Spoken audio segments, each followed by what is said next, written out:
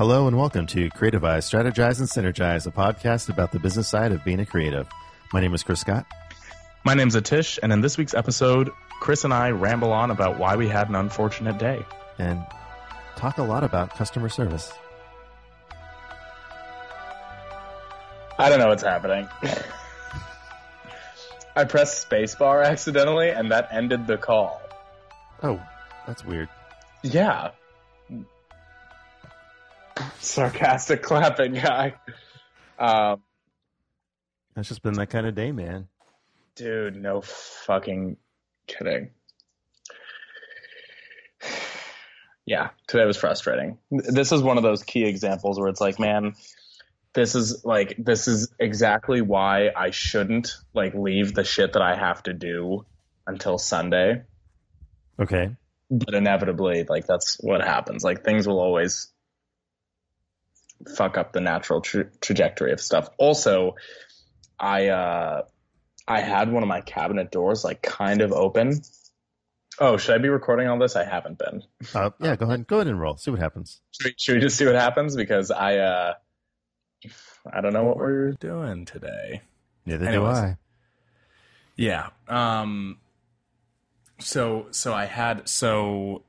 Let's see. I forget what night that was, but I remember that Tori was incredibly drunk. Okay. And so, I'm there being a dutiful person and making top ramen and all that kind of shit. And bringing her water and whatever. And I guess I left one of my cabinets slightly ajar. And so I'm doing stuff on the range, on the stove, and then I turn. And you haven't been here ever, but I almost was there. You what? I almost was there. That's true. You almost were. And I almost was back in the studio today, and then shit just kind of never panned out. Well, it's I was on somebody else's schedule, and that's what's annoying. Anyways, but yeah, so my kitchen is very narrow, and then I turn very quickly, and the cabinet door just smashed me right in the center of my forehead. And so, this is a podcast, so nobody can see what you're seeing, but I'm wearing a hat, and it's pressing on exactly where I've got a bump on my head. Take the head off then if it hurts. Well, A, my hair looks weird, and B, I have the headphones on over the hat. Oh, are you going to complain about it this whole podcast, though? Probably. Yeah, probably. Then take the hat off, dude. All right. So how'd your shoot go? Went pretty well. It was with, I've shot with her, I think, 4 times before.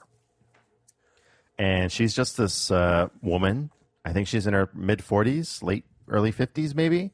Mm-hmm. I could be completely wrong. She could be late 30s, early 40s, somewhere in there. So she's a woman of some age is basically what you mean. She's a woman of some age. But she does competitions, so bodybuilding competitions, but not I don't know. There's different categories. There's bodybuilding, there's physique, there's another one. It's I want to say formal. I think that's wrong.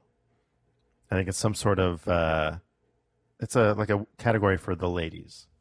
Yeah, I was never too clear on what all the different, because I know different people who are oh, I'm gonna compete in the whatever this October. Uh-huh. You know what I mean?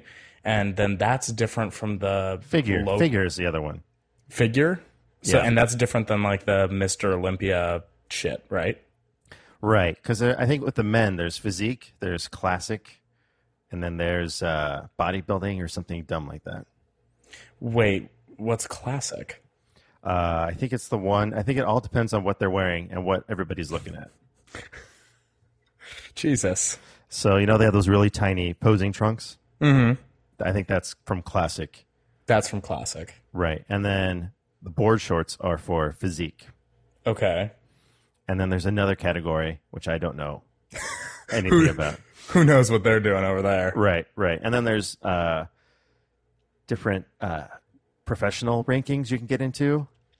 And then there's some that are, natural competitions and some that just don't care. It's a bizarre world. Yeah. It's very political. You have to know someone. Yeah, you have to know someone. To get in? To win the competition. Yeah, it's a super weird competition. But it also seems like everybody gets a trophy type of thing. And if you don't get a trophy, I think that's why it's political. It's like nobody likes you, so you don't get a trophy. Wait, everybody gets a trophy? It's like it seems like everybody gets a trophy. It's like, I'm 5th place in my weight class, category 4. Okay, see, that's kind of something that I sort of assumed, because I know like 2 or 3 different people who just got into it, and then the same year they compete. Right? And then they always 3 for 3. All of them have trophies. Right. And so because it's a split between probably different, like the 3 people that I know all represent different categories, I would assume. Only one of them is a female, 2 of them are men, and then one of them is a really young guy, and one of them is an older guy. So it's like I could see how they're all in different categories, and ages is a thing. Weight class is a thing. It's right. I could see how they're, but it's like, what are the odds that all 3 of them would trophy their first go?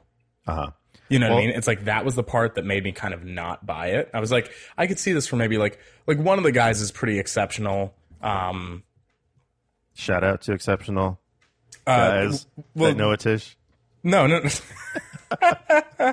No, you know him, Anthony, little Anthony. Oh yeah. Like he really puts the time in. I could kind of see. Yeah, he definitely has put work into his body to show off in that way. Yeah, exactly. Like I could see that. But then one was this girl who's just like pretty average. Like I was like, okay, I get it, I guess. And then one was a guy who, he definitely looked like he like was better than he was a year ago. But it wasn't like he was a bodybuilder or anything. And yet somehow they all got trophies. It really didn't make any sense to me. Yeah, I don't get the women's competition. They're judged a little bit differently.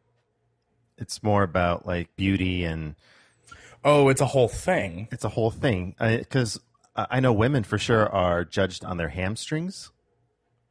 And they do this weird pose to show off their hamstrings. And I just think it's the most bizarre thing. What do you mean?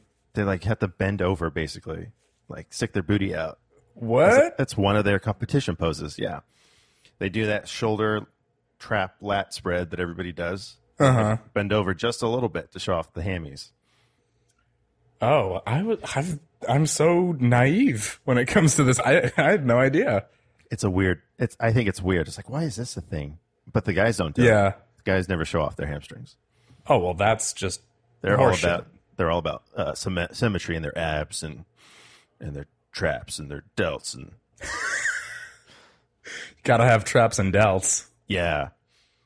Do you go to a lot of these things, or? I've never been to one. I just have worked with quite a few people that have entered. Yeah, so this lady does it because she enjoys the like challenging herself and getting into tip-top shape, and it's like how far can I push my limits? And I like how I look when I do this. I mean, like she appreciates the rewards of having the dream body that she wants more so than winning a competition. Fair enough. I mean, hey, fair enough. I think it's great. Yeah. So they asked me if I would do her pictures this year to document her progress that I usually do. I guess they went with someone else last year because they're up in Phoenix and I'm here in Tucson. Right. And usually it's a whole team of people, like 5-6 people, but this year is just one person. So they asked me to do it this year, and I said, sure, I'll come up there. And then I forgot that she adds family portrait time with her husband because she never gets pictures with her husband done. And she always asks, hey, can we just take 1 or 2 with my husband, please? Yeah. Because we only get pictures done when you're around.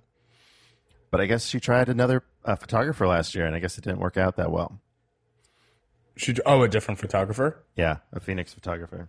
Well, that's always good news when like you're kind of just in service and like that kind of stuff, like not even in terms of like promotion or anything, but like you're outdoing the competition just based on your actual product. That's always a good thing. Yeah, so that was my day in a nutshell. Not really. That wasn't my day in a nutshell. That wasn't your day? No, I woke up semi-late. Yesterday was my friend James's birthday. You remember James? Oh, I remember James. Shout out to James. He turned a whopping 38 years old. He's kind of like Shaft, but somehow a little bit more sarcastic. Right. Definitely. That's a good way to describe him. I will tell him you said that. So last night we went out for his birthday, and I knew I was going to Phoenix the next day, so I knew I didn't want to get crazy. Yeah. And I did it when I was really proud of myself. Every now and then I have one of those nights where I like show restraint, which I definitely didn't have, like 2 years ago.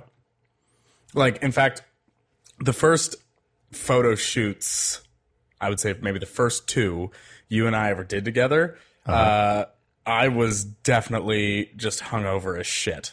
You definitely seemed hungover. Yeah. And I think it also showed just because, like, my lips were just always chapped and shit. Like, I just remember I was just so... But on the other hand, it kind of, like, I remember the first photo shoot we did probably made my abs look a little better because I was completely dehydrated. Dehydrated, yeah, man. Gotta dehydrate. Those physique ladies would know what that's all about. Yeah. So, I knew I didn't want to get too wild and crazy last night. And we had a few things work in my favor. A lot of the bartenders I know weren't working that night. Yeah, you have a strange knack of meeting just the right people who then get you trashed for no money whatsoever. Yeah, so that happens quite often. So luckily, none of them were working last night. So no tow car, no guy from the hut, none of that? Nope, none of that. Mm-hmm. So, but we still went to... James wanted to go to Cobra Arcade, so we went there. Okay. We hung out there for way too long. Even though there's no Ninja Turtles? There are Ninja Turtles now. It was hidden in the corner. I don't think we saw it the first time because we went opening night and there was like 300 people packed in that tiny bar. And then we went a second time when we found it. Nice. So we played Ninja Turtles, we played X-Men, we played Street Fighter, Area 51, all sorts of fun stuff. Terminator 2 was there. Oh, really? Yeah, some cool games. Did you do the thumbs up? Did I do the thumbs up? Yeah, do you know when he's like, Oh, we didn't make it that far. Yeah. I'm sure he does do that in the game. At some point in time. But so you showed restraint and you were able to get your Phoenix stuff done. Yeah, I was able to get to bed at a decent time and still oversleep. I actually have more of a tendency to oversleep if I actually get like a full 8 hours. Mm-hmm. You know what I mean? Like in general, if I get less sleep for some reason, I'm more able to just immediately wake up and all that kind of shit. Because I was trying to figure out what time do I have to wake up to get to load up the car and then get up to Phoenix so we could do a podcast in person in Phoenix. Right. That was the game plan. That was the game plan. And so I woke up at like 8 o'clock. And then I laid in bed for 45 minutes, and I should have been up and moving. And that's when I texted you. I can also relate to that. I was like, hey, should we try this for 11? And you're like, yeah, 11 will be perfect. Yeah. And it took me a lot longer to pack up the car and get on the road. And I was going to be like 30 minutes late. And then you called, and you're like, I can't anymore. Yeah. Well, okay. So here's what happened on my end. So your story goes that you didn't get drunk, and then you like woke up, and then life just kind of It's Sunday. Yeah, it's Sunday, kind of eased on out. So here's what happened with me. So I knew at some point. So yesterday, I talked with my parents, and we were just like, like catching up and doing, regular shit, because like I go through periods of time where they call me constantly, so then we're very up to date on everything, and then there are periods of time where we don't talk for, a stretch of time, however long that may be. In this case, I think it was like maybe 3 weeks or so. Okay. And 3 weeks to a month. And so then they're like, whatever, because we have the same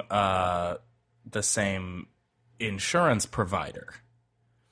And so I guess, which, by the way, you know what? I'm going to ask you questions about your car insurance later.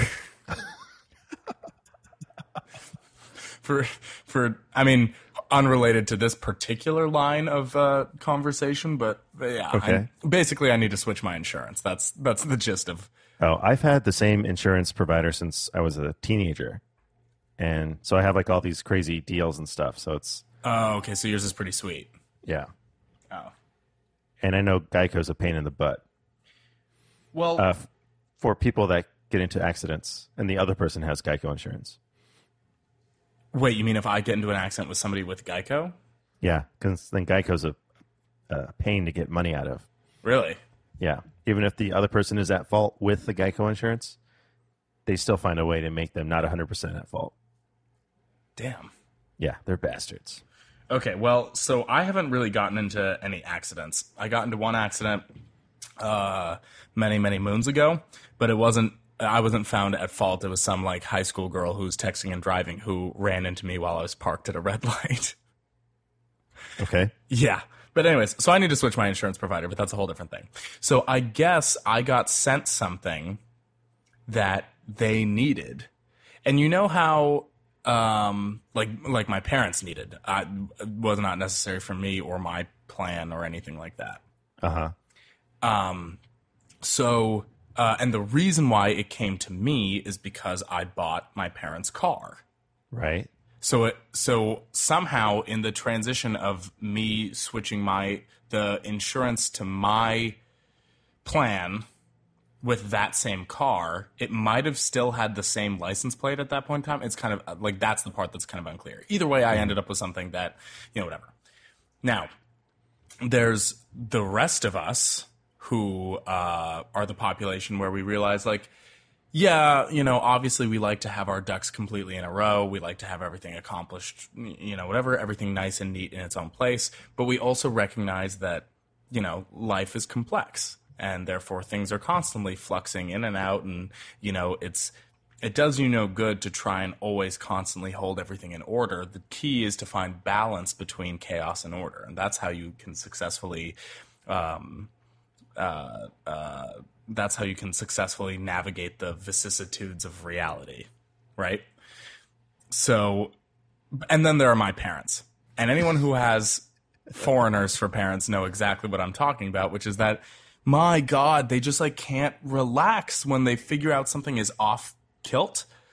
It's like their whole their whole existence can't rest without, because it's like, yeah, it was best to have it so that their plan was, because it had like their most recent insurance cards.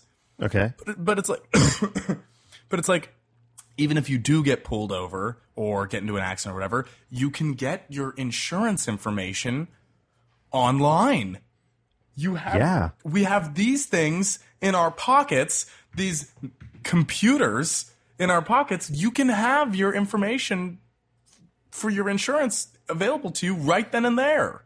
It's Right. like And these cards, they're antiquated. Okay, yes, in a perfect universe, they would have been mailed to you, but like they didn't, and who cares? Like, I'll get them to you. You know what I mean? So that's when it became such a big deal for some fucking reason that I had to go drop the insurance cards to them. Oh. Yeah. Now, and then it goes even a little bit deeper than that, because then they're like, oh, well, why don't you come over and why don't you bring Tori, and we all haven't visited in a while and whatever. And I was like, yeah, okay, I guess, sure. Because then in my head, I'm like, okay, so now I'm trying to move these pieces around and do everything. And like the timing of it just didn't work, because like we never established a plan. I was just like, okay, perfect. I'll just like drop by. Just like as if I lived in Tucson, I would just drop by, and it doesn't have to be for any particular reason. I'll just drop by and like we'll chit and we'll chat and we'll chit chat for a while. And then that's it. And then whatever. Like it doesn't have to be, but for some reason they had to have like an actual plan, and it had to be surrounded around a meal for whatever reason. Okay. It's like this wouldn't be happening if I lived in Tucson. Like I'm just dropping off some insurance cards. So that was my day. And that's why we ended up basically doing a major cross, because I came from Phoenix and I left shortly. As soon as I got to Phoenix. Right. Shortly after you arrived in Phoenix because they started like freaking the fuck out. And I didn't understand why, but of course it's a fool who looks for rationality and logic in the hearts of foreigner parents. You've got kind of foreign parents, sort of. So No, I don't. No, I don't. I mean, people of color anyways. Yeah, they're not like that. Oh, they're not? No. Oh. Okay, well then you don't have foreign parents. You wouldn't understand. I don't understand. But yeah, anyone who has foreigner parents would get what that's about. Yeah, that would have been exciting to do a live from Phoenix podcast. Yeah, we haven't done one yet. Yeah. But also my setup is supremely disappointing. Yeah. It still would have been interesting. I would have made fun of you for all your things you do that I see that no one else can see. Like what? Oh, we'll save it. Okay. For the live Phoenix podcast. Fair enough. The live Phoenix podcast. I see you're drinking Dutch Bros coffee. I went to Dutch Bros for the first time today because I was killing some time, and I am disappointed. Now, do you think you're disappointed just because of all the hype? Or is it actually like a genuine thing that you would be disappointed in regardless of whether or not people like really love Dutch Bros? I don't know. When I was standing in line, because the stupid car lane was ridiculous. There was like 2 car lanes and like 40 cars waiting for this Dutch Bros coffee. Right. See, here, this is the part that no one tells you. Everyone tells you Dutch Bros coffee is great or whatever, or everyone tells you have to go or whatever. You have to go to Dutch Bros. Yeah. What people don't tell you, and we discovered as we moved here, because we're like, oh, perfect. People go apeshit for this coffee. It's always busy. Always. Yeah. Constantly. Yeah. And I went to some random one that was in the middle of nowhere. It seemed like there was nothing around it. They were building apartments around this Dutch Bros. And I didn't see any other like places to live. And apparently it was just packed. It was just packed. And some stupid high school kid was trying to apply to get a job there. And he was talking to all the people at the walk-up window. He's like, look at this cool picture I have. I'm really into photography. And like everyone's just standing there staring at this guy, turning in an application to work at Dutch Bros. And we're like, oh my God, this is ridiculous. This is dumb. Yeah. And so I'm standing in line, and there were 4 people in front of me. And as soon as these people got up to the window, I noticed that window already knew what they were drinking. They didn't have to order; they just paid, and the drinks came and went. Mm-hmm. I was like, when did they order?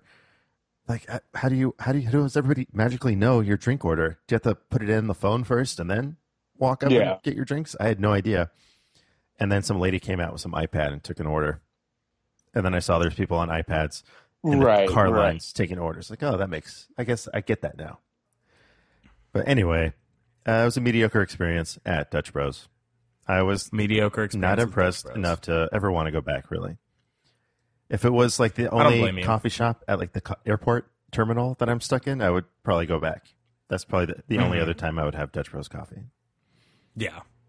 Yeah, honestly, it's never worth the wait, number one. Mm-hmm. Like, even on days where I don't particularly have places to be, it's like I don't feel like waiting in a line for a million years. Right. 1. Number 2, in general, I like my coffee to taste like coffee. You know what I mean? Like my order at like even Starbucks or something like that is a black iced coffee. Uh-huh. And then sometimes, like, if I'm particularly rough around the edges or something like that, like, I need to put some, like, I'll put some equal packets or some bullshit like that in there. But for the most part, it's like I drink coffee that tastes like coffee. So it kind of mystifies me when these places crop up. Like, one of my coworkers brought in some Dutch Bros. Like, he waited in the morning. So it's like he left his house early, but then still showed up at work at, like, 8:30.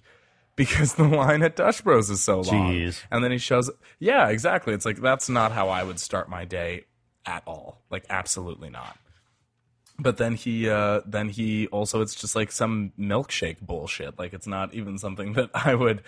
But then again, I'm also the person where I need to, like, feel it. You know what I mean? Uh-huh. Like, I can't have coffee that, like, okay, just the idea of it starts my day. No. Like... Yeah, I guess they're opening one up here in Tucson somewhere, or a couple of them, of course. Yeah. Well, so what the deal is with Dutch Bros, and I mean, I guess you could give your thoughts on this. The thing with Dutch Bros is that in order to open up a franchise, and I'm not sure if it's just Phoenix, but it might be. Mm-hmm. I think it might. I think it is. But in order to open up a franchise, I think you have to have worked at Dutch Bros for like a certain amount of years. Like, regardless, you have to have worked there. And it's like, well, it's not as though you just have a managerial position. Like, I'm pretty sure everyone works inside that little. Was yours like a tiny little building that you just drive around? Like, it's not even. Which is, I think that's why the business model works. There's very low overhead. Uh-huh. Yeah, there's no bathrooms. You know what I mean? There's no place for the bums to hang out. No, it's streamlined. And so what happens then is like, and I don't know how they got the reputation that they did, but everyone for some reason fucking loves them, right? Yeah. So if that's the case, then you have two things. You have high craveability and high demand with extremely low overhead. Mm-hmm. I mean, that's a recipe for success right there. Right, right.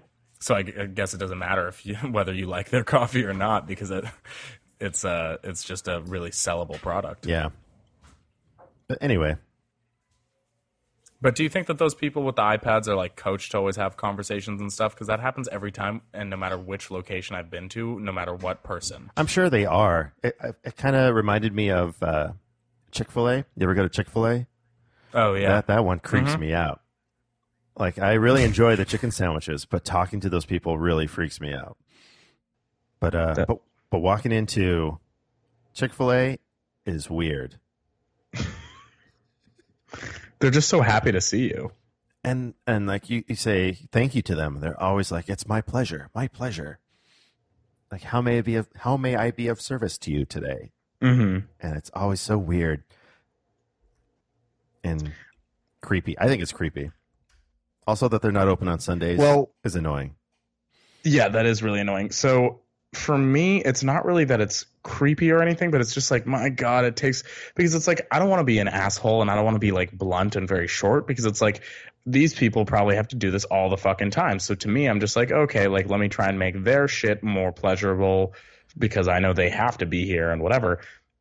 But then there are just people who don't mind just like eating up your entire day. Yeah. You know what I mean? Like, I went recently and I was just like driving through. Like, I was just trying to hit the drive-through, get on back. Like, I had just gotten off work. I was just I'm just trying to, get a chicken sandwich, man. Yeah. And just fucking like, just go home. Like, I don't want to have like a long extended thing with everybody I run into. You know what I mean? Exactly. Yeah. So then I'm like going through the drive-through and like there's this kid with an iPad, which like I think that's the newest thing. It's like everywhere has kids with iPads. Yeah, well, In-N-Out used to do it before, like a long time ago. They've been doing that for a while. When there's a long line at the drive-in, they've always had a guy on a whatever taking orders. Yeah. No, definitely. In-N-Out was the first. Were the first people that I recognized doing that. Uh-huh. But yeah, I mean, anyways. So, but then I'm like running through, and this kid is like talking to me, he's like, "Oh man, I like your tattoos," and like asked me like where I got them, and it's like, okay, first of all, you're I don't know, maybe 16. I wouldn't really worry about it just yet, but fine. So we're like talking about it, and then he's like telling me about that, and then like I place my order, and then he's telling me about how he wants to become a pro football player, and he's like a 16-year-old kid who's a twig, like absolute like tiny. I'm like, yeah, like I don't know. Do I tell him that maybe find a backup plan? Because let me tell you, kid, I thought I was going to be someone also, but then life shits in your hand and tells you it's candy. So I would I don't know. I always just have a backup plan. Maybe a safety college. I don't know. So that was my Chick-fil-A experience. So it's like, not only am I like sitting there having this guy, because it's like he for some reason didn't seem to give a fuck that there was like a line building up behind us, and I was like, I'm feeling stressed out for you because it's not my assets on the line. My job, they know I can get stuff done. Here they can get you replaced by someone who just asks you what you want on the menu and doesn't fuck around. Right. But yeah, I'm not that into it either. But I don't know. I don't know. Maybe that's just, my experience not wanting to talk to strangers or not wanting to open up to people, but having to go get a coffee and and dread that conversation that's about to happen. Well, so I guess that brings up kind of a. Have you heard of the? You probably have. What is that called? The something valley. The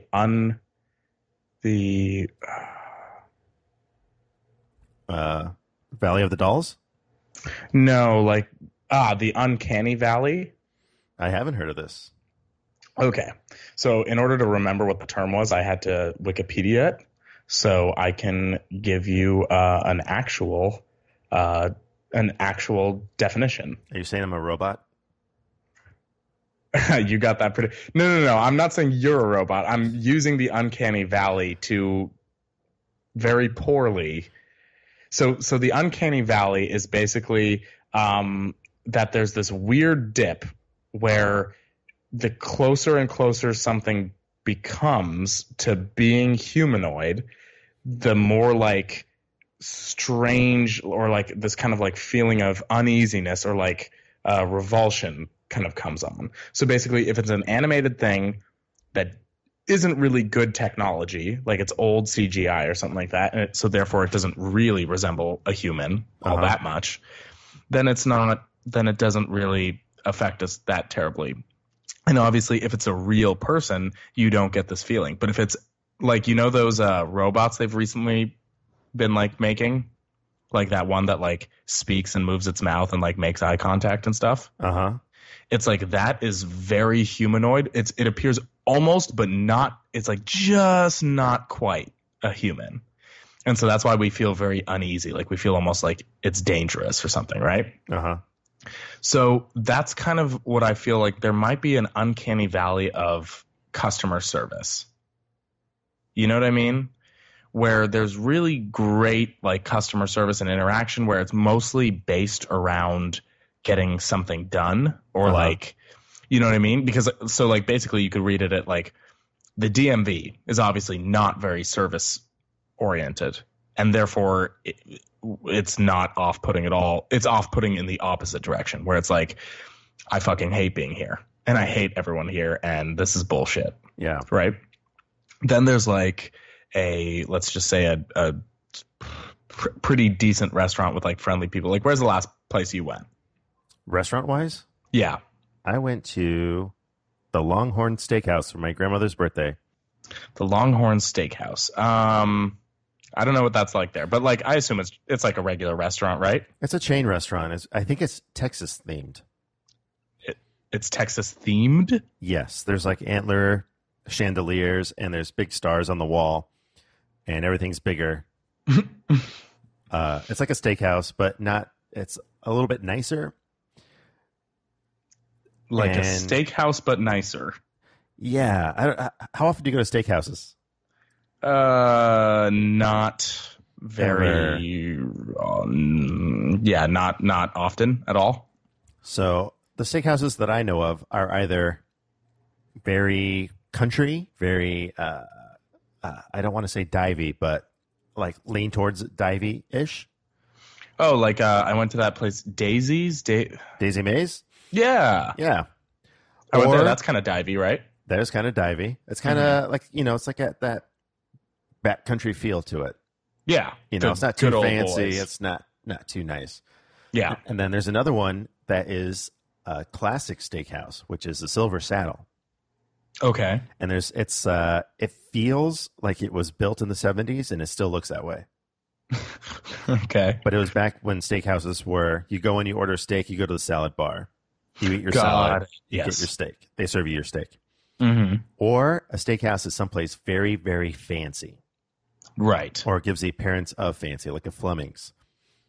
Right, or like Dominic's or Durant's or some shit like that. Fleming's is a chain. Did you know that? I didn't know that until I moved up here and then I saw a Fleming's and it was like the same logo and everything. And I was like, oh, I totally didn't know that. I learned that on Ghost Adventures. On the last day of the shoot, they always go out to dinner to the local steakhouse. Mm-hmm. And they asked me, what are the steakhouses in Tucson? And they Googled it on their phone. And the first one that popped up was Fleming's. And they're like, Fleming's is a chain. Let's see what the other places are like. Oh. And we went to Silver Saddle. Oh, nice. But Longhorn Steakhouse was like right below Fleming's level. was like an affordable Fleming's. Okay, so it's nice, but it's like a little bit. It's like not like crazy where the waiter is wearing a vest. A vest or an apron that goes down to his ankles. Yes, a bistro apron, if you will. Yeah, and there wasn't courses to it. It was just you go in, you order your meal, they served it to you, and then you walked away. Mm-hmm. There wasn't a salad course and a palate cleanser and yada yada yada. Okay. Well, so then bouche. And amuse bouche, right? Which is the whole point is to amuse the bouche. Well, so I guess what I mean in a is that there's like this valley where there's like dog shit customer service, no matter what it is, which is like the DMV or some some other government institution, because those are usually the shitty ones. You know what I mean? Right. Because it doesn't really matter. People stay employed there regardless. Like not to go on too much of a rant, but the postal service is, I'm pretty sure. Well, first of all, do you have anyone who in your family works for the postal service? No, but the postal service is my plan B if my dreams don't come true. And why is it your plan B? Because it's a government job. You could work 20 years and retire. Right, exactly. And that's the thing. I think that's most people's mentality about it. Uh-huh. You know what I mean? That it's just like, oh, yeah, well, I show up every day and I check the boxes and then I go home and that's it. Yeah. You know? And I totally get it. Totally makes sense, because it's like, well, it doesn't pay that much. So it's like, yeah, why would you like try to be exceptional? Mm-hmm. But that's kind of the difference between that and like a successful restaurant, not a piece of shit one. But like, I assume Longhorn has to be successful enough, right? It's a chain. Yeah. So what happens there is that the employees have an intrinsic understanding that unless they want to walk away with their check, that's only like what? I think the server minimum wage got raised to like $5.25 or something. Oh, wow. Yeah. So it's like, unless you want to walk away with $5.25 an hour, like you are the only person who can give yourself a raise at this point in time. Right. Like take more tables, pad your bill more, blah, blah, blah. Like that's, and cross your fingers that you don't get any shitty tippers, basically. So there you see actual like good levels of customer service where it's like, yeah, they want to quote the Sam Fox handbook, if you will. So for all the Sam Fox restaurants, Blanco, North, et cetera, et cetera, et cetera, one of the tenets is everything you need, nothing you don't. Meaning that no matter what course is coming out, they already have, they don't even have to look around for their silverware. They have it right there. All of it, no matter what they ordered another round of cocktails, they've got the glassware for it already. They already have they order another glass of wine, they've got fresh glasses, blah, blah, blah. Like you always just have the stuff ready for them before they need it. And then when they need it, they have it. But you also don't have anything superfluous. And I think that's where Chick-fil-A and In-N-Out and like kind of things, or and Dutch Bros, for instance, are kind of falling into the other end of that uncanny valley. You know what I mean? Okay. Where now it is good customer service, but it's not everything you need, nothing you don't. It's everything you need and then some more. Yeah. You know what I mean? Because it's like, okay, if somebody wants to have a conversation or a long form, whatever, it's like you would know it. We would like that would be very obvious, and this wouldn't be, But then there's also the people like yourself and myself that just wants my coffee and I just want to get out of there. Yeah, I just want to get some coffee. I kind of have like a big day going on, or I kind of have like whatever. I just want to get my coffee and go. Yeah, and then you're like asking me ketchup. Gosh, quit offering me ketchup. Yeah. Also, ketchup is fucking garbage in the first place, but that's a whole different. I'm just sick of all the dirty looks I get every time I say no ketchup. They're like, what? Huh? They judge you because of the no ketchup? I get a lot of judgy eyes for no ketchup. Really? Yeah. Whatever. Just give me my hamburger. If we were to choose a condiment, mustard is far superior. Mustard's gross. What? Yeah. I'm not a big fan of that mustardy. I think it's a vinegary. Like, I can't do pickles. How do you feel about like sriracha or other hot sauces? I'm not a big fan of hot sauce. I think because I don't taste anything. I just feel it. Do you just not do condiments? Is that what I'm to understand? I'm not a big fan of condiments. No, I don't do ranch. I don't do salad dressings when I have salad. Mm-hmm. I eat my salad dry. I don't often dip my chicken tenders. If I do, it's in a barbecue sauce, Uh-huh. or a Polynesian sauce. Polynesian. Yeah, I like to dip my egg rolls sometimes in that Okay. spicy whatever. Okay, you're getting Wingstop. What's your breakdown? Lemon pepper has been my go-to lately. Okay. Lemon pepper. I don't really do the rubs. I generally do the sauces. I think the sauces are too messy. You get that weird sauce ring around your mouth that looks like you have super chapped lips.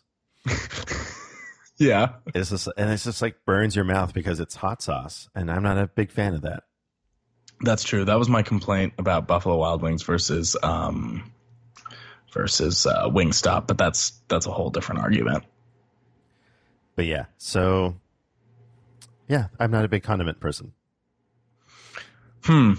Well, I understood when it came to the ketchup. I don't really understand when it comes to condiments in general.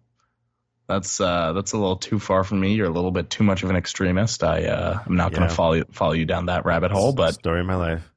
yeah. Point being, I kind of think that we're going to see a divide in terms of like customer service and stuff like that. Like some people, like some places are kind of going a little bit too far, and that's going to end up having a recidivism towards those places. Like you're going to end up getting more people to just like slam back in the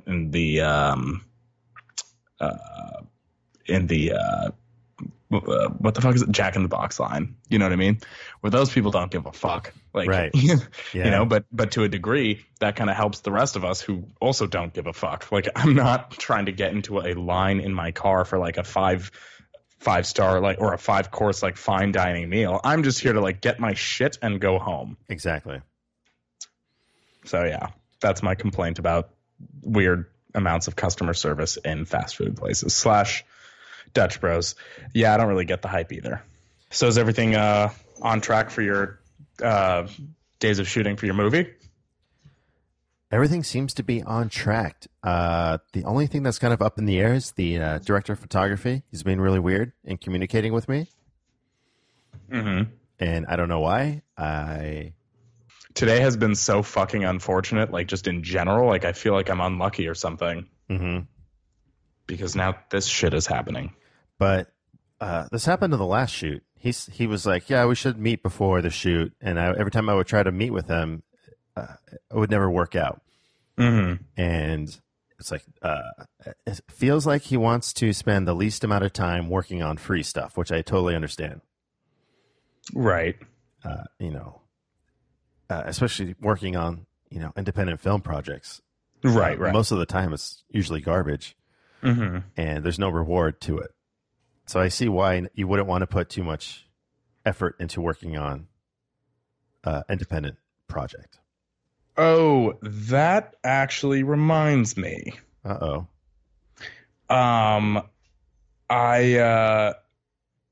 There's a pretty short read. It's technically a book, but it's available online for free. And I think maybe we should read it and talk about it. I've already read it, but maybe you should read it. What is it called? It's called Recession Proof Graduate by Charlie Hone. Okay. And it's just a PDF. Like you can just like search that Recession Proof Graduate. Yeah, it's on Charlie Hone's website. Okay. And basically it kind of talks about like it's talks about free work and the benefits of free work. And basically how you should basically it's funny that I only read this now because it's basically telling me how to not do what I am doing. Yeah, exactly. And how to get what you want out of not doing what I'm doing. And instead, I chose to do what I'm doing. And then now I'm looking at this and I'm like, oh, fuck. But yeah, anyways. All right, so, I'll check it out. Yeah, it's super quick read. It's just a PDF. Like, I'm pretty sure you could read it within half an hour max. Okay.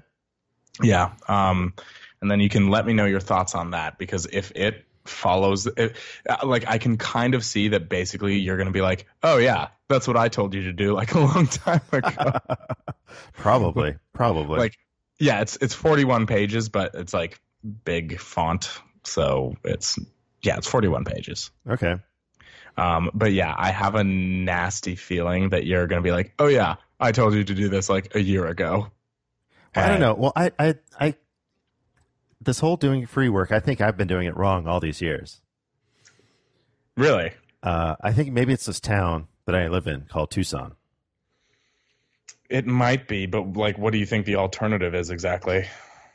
Well, I think the things that I haven't done are use my free work to promote myself as someone worth paying for. Right. So I need to. Yeah, that's basically what this book goes over, is like how to use free work in a tangible way to make it evident that you should get paid work. Right. So hopefully that's. Well, I should definitely read this before Murder Mystery Night, because I'm trying to turn all this free work into some sort of payment at some point. Right. And maybe this will help. Also, I'm glancing at the PDF right now, and he's talking about writing in Times New Roman. Yeah. Oh yeah, I forgot. Just like everyone else. Yeah. Yeah, that's true. He does mention like submitting your resume in Times New Roman. I don't know if I can read this anymore. Yeah, it might be out of your. I don't know. It's food for thought. It's definitely something that's on my mind. I'll check it out. I'm just giving Times New Roman way too hard of a time lately. I mean, I get, to your credit, I shifted off of Times New Roman, and I think it's really helped. Yeah? Yeah, I use Calibri Light, and that's my favorite font. Nice. But it kind of looks like Times New Roman, just like a skinny version. It's a little bit more sleek, more modern. Yeah, it's a little more streamlined. There's this screenwriting podcast I listen to called Script Notes. Mm-hmm. And one of the guys is a professional screenwriter. He wrote Big Fish and all the Tim Burton remakes and Charlie's Angels and all this other stuff. I love Big Fish. Big Fish is a good movie. But that's the only one of that list that I actually enjoyed. He's very technically driven as well. Like, he's a programmer. Like, he loves to program games and like make games and sell them. And he created his own screenwriting software because he didn't like the one that everybody uses. Uh-huh. And it's way better screenwriting software. But he made up his own screenplay font because Courier New was just too harsh for him. So he made up his own Courier font that he felt was more pleasant for the eye. And it's such a slight difference. But he's like, it just makes me feel so much better that everyone's using this font now. So it actually got adopted? Yeah, people use it quite often. And they use this program a lot. His very slightly different. Changed. Yeah. And it's so slight. And it's I think it's crazy that he's a font nerd. And he's like, I hate this font so much, I'm going to make my own. And he did it. And he has the power and the ability. Gravitas. People be like, oh my God, John August is using his new Courier prompt. Let me use it too. Yeah.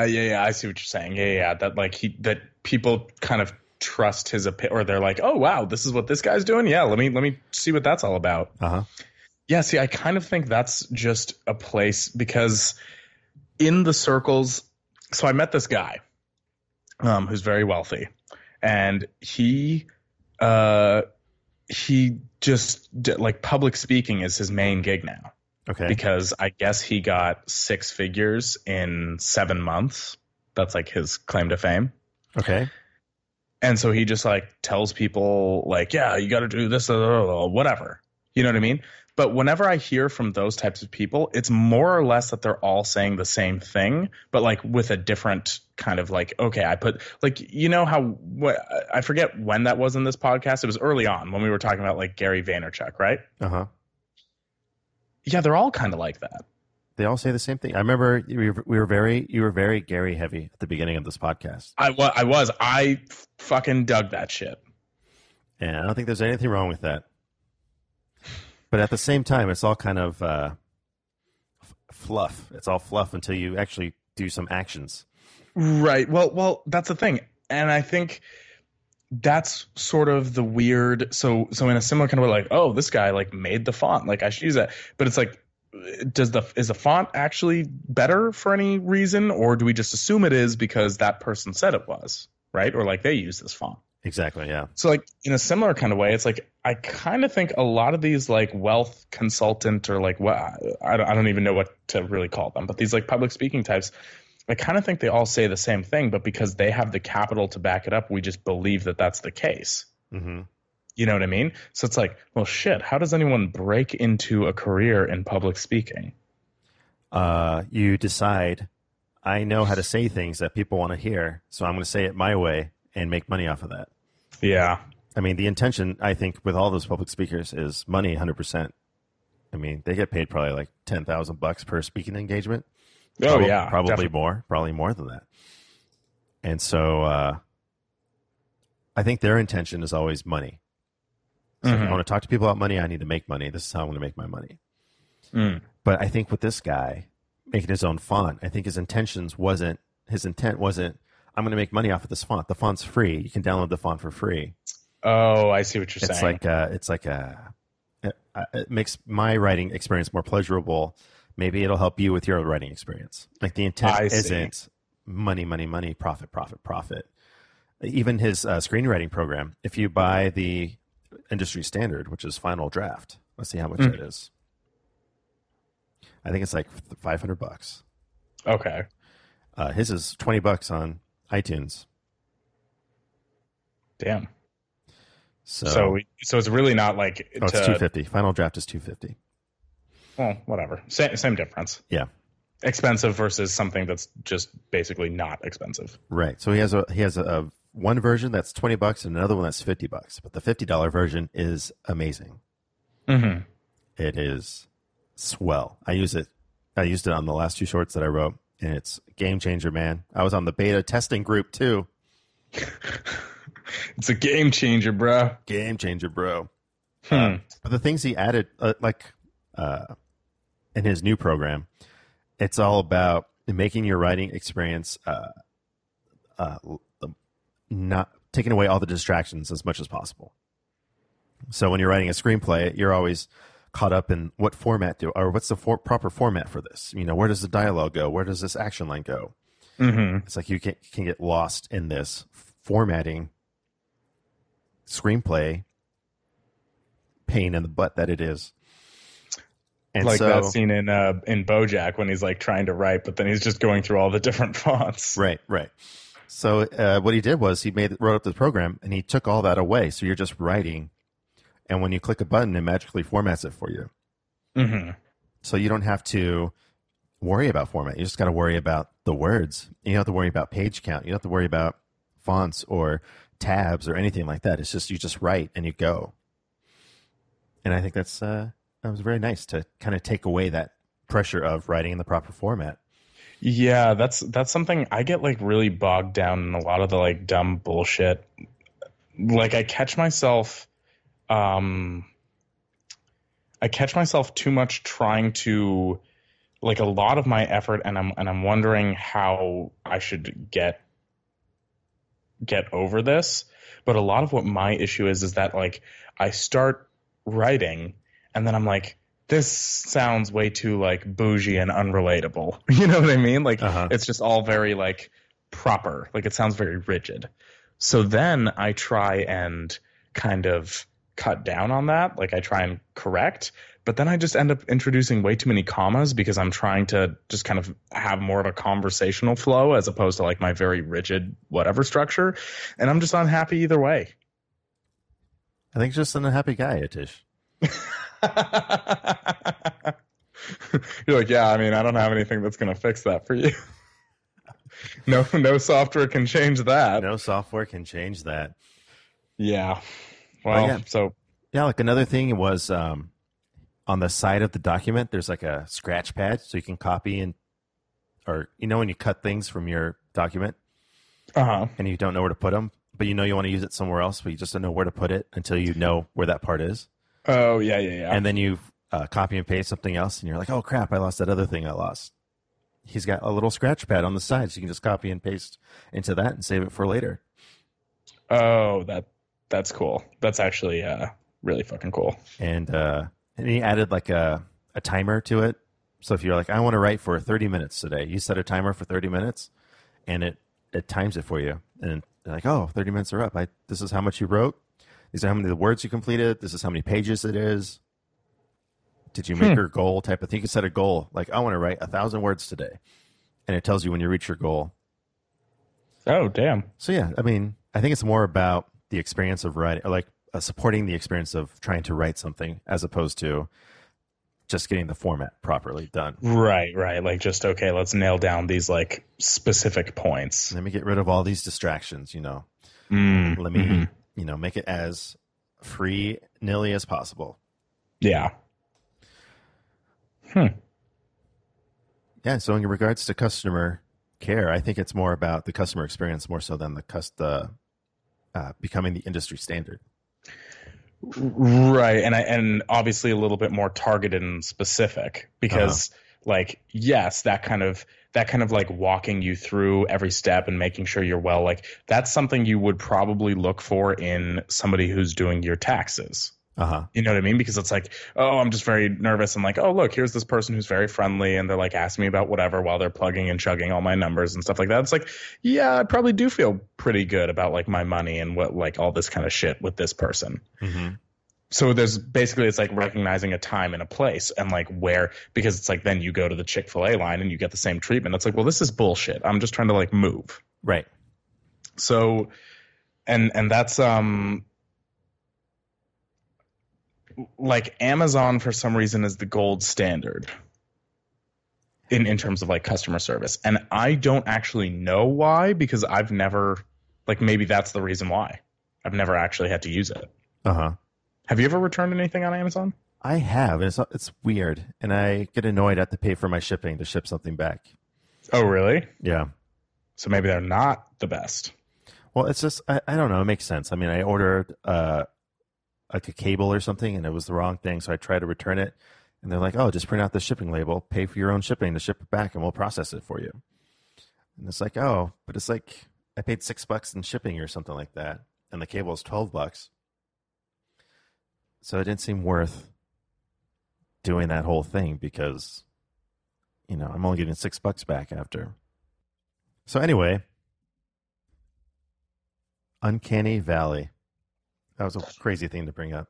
Yeah, I mean, it wasn't. I kind of end up always using these concepts as analogies, but it's because I only have like a very loose understanding of what the concept is altogether. So then I end up like using it as an analogy in a place that it kind of really doesn't fit. So that's kind of where we were with the Uncanny Valley. I mean, that's an interesting concept in and of itself. But basically there's an uncanny valley of customer services as well, where it's almost asymptotic, if you will. Like, no, I won't. There's like there's like the regular customer service that we're used to. And then there's customer service that's approaching, but will never actually reach, like good, you know what I mean? But it's just like, it's overkill or it's shitty for like a whole different, you know what I mean? Yeah. So that was, I don't know, that could be the uncanny valley of customer service, and we can just say I coined that, and maybe it will become a thing, like some new whatever font. Exactly, Courier Prime.